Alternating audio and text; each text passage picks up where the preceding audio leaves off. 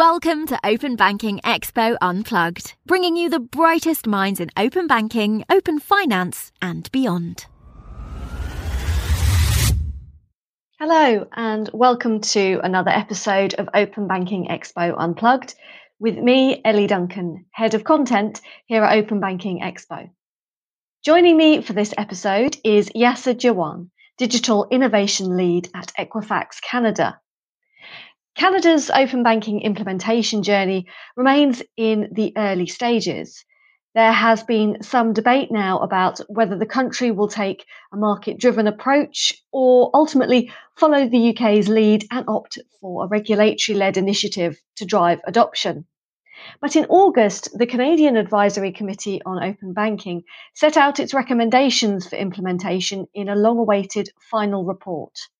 The panel recommended neither an exclusively government-led nor industry-led approach, but put forward the idea of a hybrid Made in Canada approach. Whatever the approach the country ends up taking, what matters most to my guest today is the consumer and the benefit to them of open banking. Welcome to the podcast, Yasser. Thank you, Ellie. Great to be here. Well, let's start with probably the most straightforward of all the questions. Can you tell us a bit more about your role at Equifax Canada and what it involves, please? Certainly. We are a data and insights company, right? And our goal really is to provide intelligence to businesses so that they can fuel their transactions. In the past, these insights were based on credit payment behavior, so hence your point around the credit reports and scores. But more and more, these are being driven by a broader and more current data set, hence linkage to open banking. But for myself, my role really at Equifax is in strategy and innovation. And what I'm doing here is I'm working on bringing really more holistic insights and intelligence so that we can help our businesses and our customers really make more better informed decisions to serve their customers, which really are the consumers, primarily through digital channels. Great. Well, like I mentioned in my intro, that Canada is under a bit of pressure in the sense that it's sort of playing catch up with the US, Europe, Australia, and sort of certain parts of Asia and Africa when it comes to open banking. It might be helpful if you can sort of briefly summarize where the country stands at the moment in terms of open banking. Happy to, Ellie. I will start off with the core point around consumer data rights, since that really is at the heart of open banking. And the good thing here is that there is broad consensus across all stakeholders that consumers are the owners of their data. From a government activity perspective, the report by the Advisory Committee to the Minister of Finance and Open Banking, following the consultations that we participated in last December, was recently made public. And it calls for a Made in Canada hybrid approach that can be implemented in as early as 18 months. Now, although Parliament is now dissolved with the federal election slated for the 20th of September, the top two federal political parties have identified moving forward with data portability and open banking in their respective platforms. It does remain to be seen, however, how quickly progress will be made in light of other priorities that are on their plate. Meanwhile, from a market perspective, what I'm seeing is that the large federally regulated banks that really account for the bulk of banking relationships in Canada, they are the primary banking data providers, and they are working to align on a framework of data exchange standards through FTX. But a lot of the data is residing on core legacy systems. So even when common API connection standards are established, it remains to be seen what investments the larger banks will be willing to make to activate access to meaningful data through these APIs. Finally, you have the fintechs and the challenger banks, and these are really the typical users of the data, and they are pretty much done waiting, and they're using other methods available in the market to connect to data through aggregators. And in doing so, the issue is that the most important stakeholder in all of this, which is the consumer, is left with an inconsistent user experience based on the connection standards not being stable and differing from entity to entity. Okay, so let's talk then a bit more about, I guess, what is going on in Canada, which is that, we know there's already scraping and data sharing that's happening. I was just wondering, where does this leave the consumer? What does that mean for the consumer if those things are happening? Um, and you said it correctly. Scraping is really the source of data access going on right now, and it's actually very prevalent. I mean, before I kind of go into what's really happening for the consumer, I would say let's just size the issue, right? And the fact is that based on the advisory report that came out last year, there were at least 4 million transactions, or 4 million, I should say, not transactions, but 4 million accounts that were being accessed through scraping, right? So that's pretty much 4 million consumers. In a country that has a population of just under 30 million adults, that's a pretty sizable proportion. And also, just to put it in context, that number was based on data that happened before the COVID shutdown. So before all the hard shift to digital and before all this, people really embracing digital channels, that's how many Canadians were going and using these services. So where it leaves the consumer really is that, they've shown that where there is a need and they're seeing value, they will adopt and use these services, right? And in some instances, actually, they may not even really have a choice to use the service because an alternative is really either not available or not feasible. And what that's done is that it really is leaving consumers, I think, unprotected in case anything goes wrong, right? So they're adopting these, they're using it, but so far we have not heard of any major instances where consumers have lost funds or been defrauded. But the fact does remain that should anything go wrong, unfortunately, Canadian consumers do not have any form of recourse. Okay.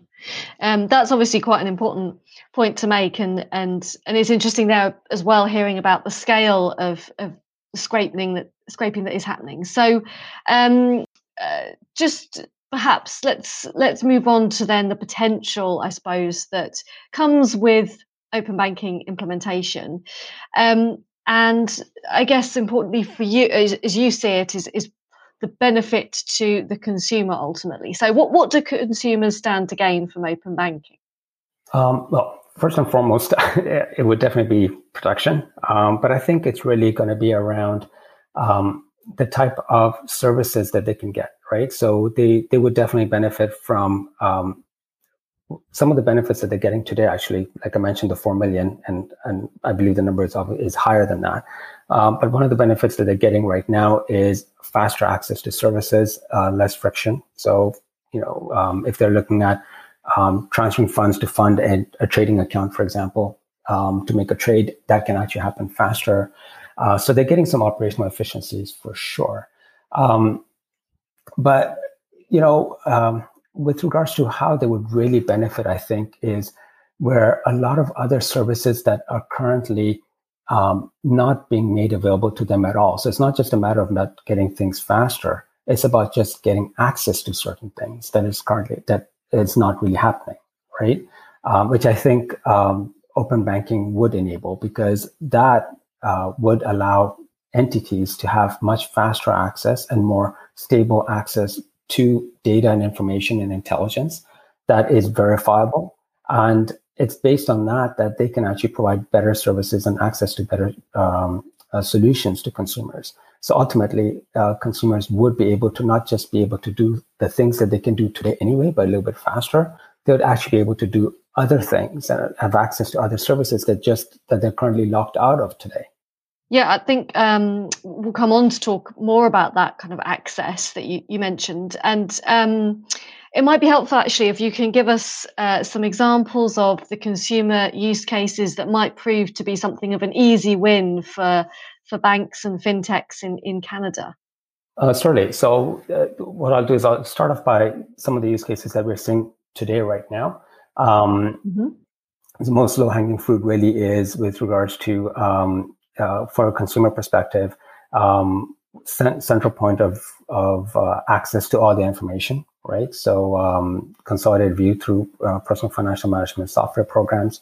The other one I referred to was use cases that call for operational efficiency. So faster digital account opening processes that really kicked into high gear last year, for example, right? In fact, there's one challenger bank that has basically just said that if you want to go and open an account with them, and you want to fund that account, so there's really only one way to do that, and it's actually using this process. There's reduced friction, like I mentioned, in verifications of funds and funds transfers. But one of the things that I will call out is that the use cases that are there, the low-hanging fruit, they are easy wins for fintechs and challenger banks because most of them are easily, the benefits are easily quantifiable to them of operational efficiencies, right? You'd asked me the question about easy wins for banks and fintechs. Well, when you ask me about banks, I would separate challenger banks from the traditional large banks. And the reason I do that is because the traditional large banks, interestingly, have generally been absent in discussions around using and accessing the data. They've been very present about, how do we enable access to the data? But in a lot of forums that I've been at, the use of the data by those big institutions or the teams that are responsible for using those data have been absent in those conversations. And I think that's one of the key reasons why things are kind of moving so slowly, right? But maybe it's got to do with the fact that the benefits of the data use, when we look at operational use cases, they're not as easily quantifiable for the larger banks, which already have and they're vested in a large physical presence across the country. And they've got pretty well-staffed contact centers. So I guess the impetus for them is quite different than it is for fintechs and challenger banks that do not have these entrenched programs in place already. Yeah, that's interesting to hear, actually. I know you mentioned a little earlier about that kind of the access to finance that could be sort of opened up by open banking. I mean, we know that Canada is kind of globally recognised as a diverse and welcoming country for immigration. But it is still the case, isn't it, that newcomers to Canada typically have less access to credit. So can you explain, first of all, how big is this issue? You're right in what you've said. Newcomers to Canada have less access to credit. And I think the problem can be summed up in that in the absence of traditional credit history data, lenders are treating this segment of customers as new to credit or inexperienced with credit, which is why when we look at the two most popular credit products used by this segment within the first 6 to 8 months that they arrive in the country, we find that typically newcomers are offered low limits on unsecured credit cards, or they are charged higher interest rates than the general population on secured loans for automobiles. And Ellie, that's very concerning, especially when you look at the type of people immigrating to Canada. Close to 60% of our immigration is under the economic immigrant category. So named because these tend to be well-established individuals and professionals that were already making a positive economic contribution in their home countries. And they were admitted to Canada in order to power our country's economic growth. And sure enough, we see that when they're here, their income is about 40% higher than that of the general population. Despite this, it can take up to 3 years for these individuals to build a quote unquote traditional credit history to access credit on similar terms as their peers in the general population, which to me reads as 3 years of lost economic growth opportunities for these individuals. What we're also seeing is that these individuals know that they are being underserved and they're not waiting. Our data shows that by the time the 3 years comes around, over 60% of these individuals have either canceled or abandoned their first bank credit card issued to them. And that is quite telling because it's pointing to a failure that's happening where we have somebody coming in, they're economically viable, they're depositing funds in a bank account, and they're being provided with a basic credit product that's not meeting their needs. So this is an area where I think we can act, and actually where we need to act as an ecosystem of intelligence providers, data users, and credit providers, and really step up our game to help the consumer. Especially when we look at another interesting fact about this segment, which is that they are 20% less likely to be late in making credit repayments than the general population. So they are a better credit risk and they earn more. So why are we underserving them?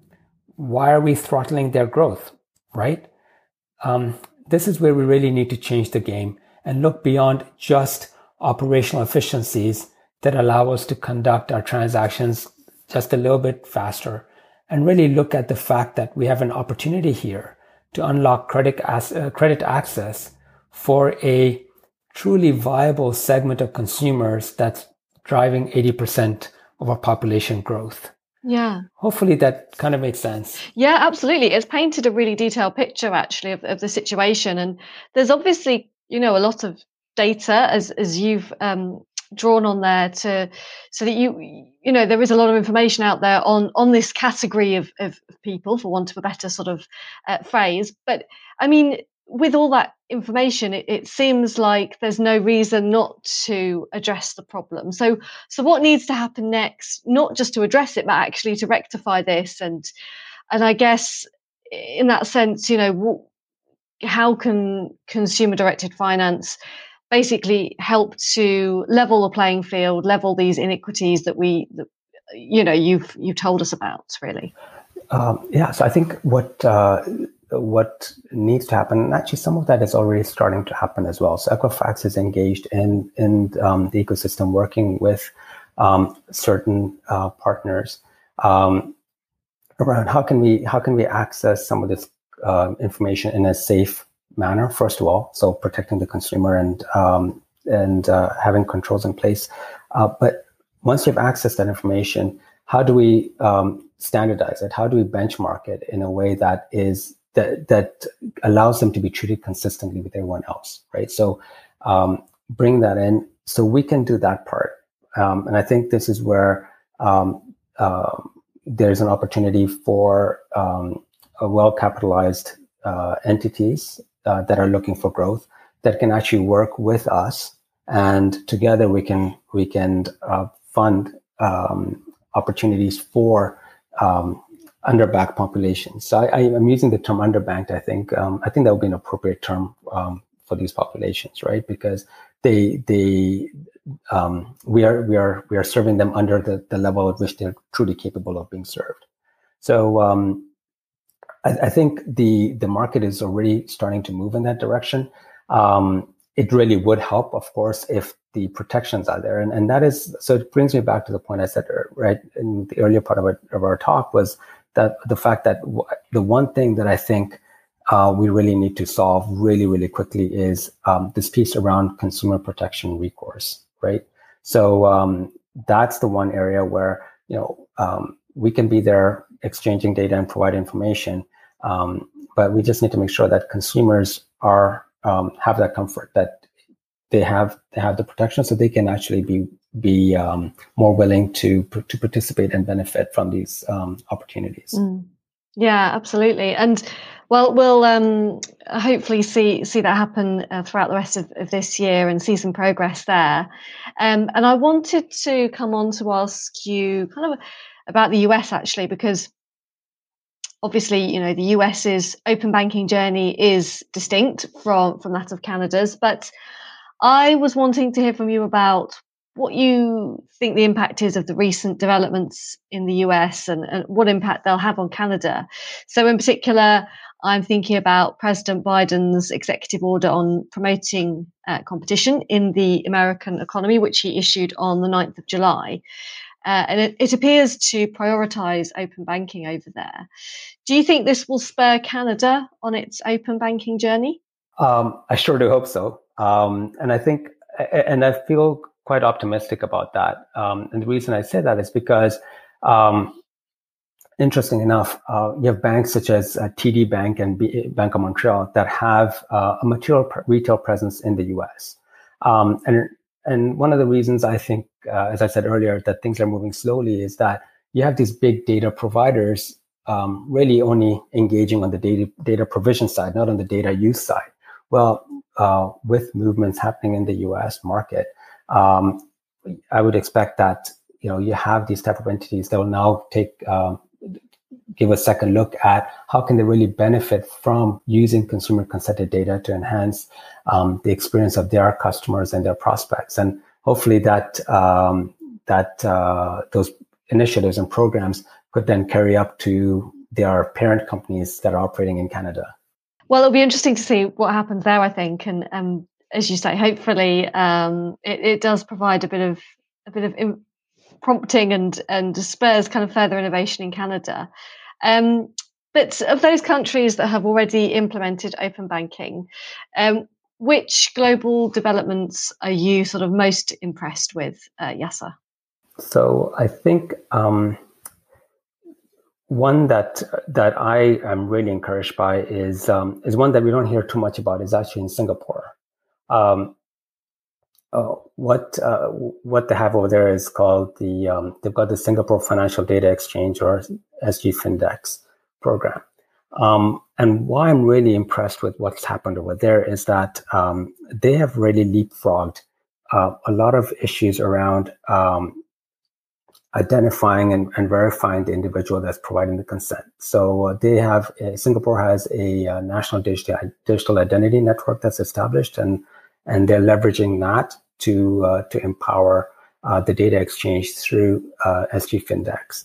And the other piece that's really great about that experience for a consumer that's in the Singapore market is the fact that they have a consistent central consent framework. So it's a consistent experience when they're giving consent, no matter who they're banking with or which other entity they're allowing to give access to their financial information in case they're looking at a centralized view of their data.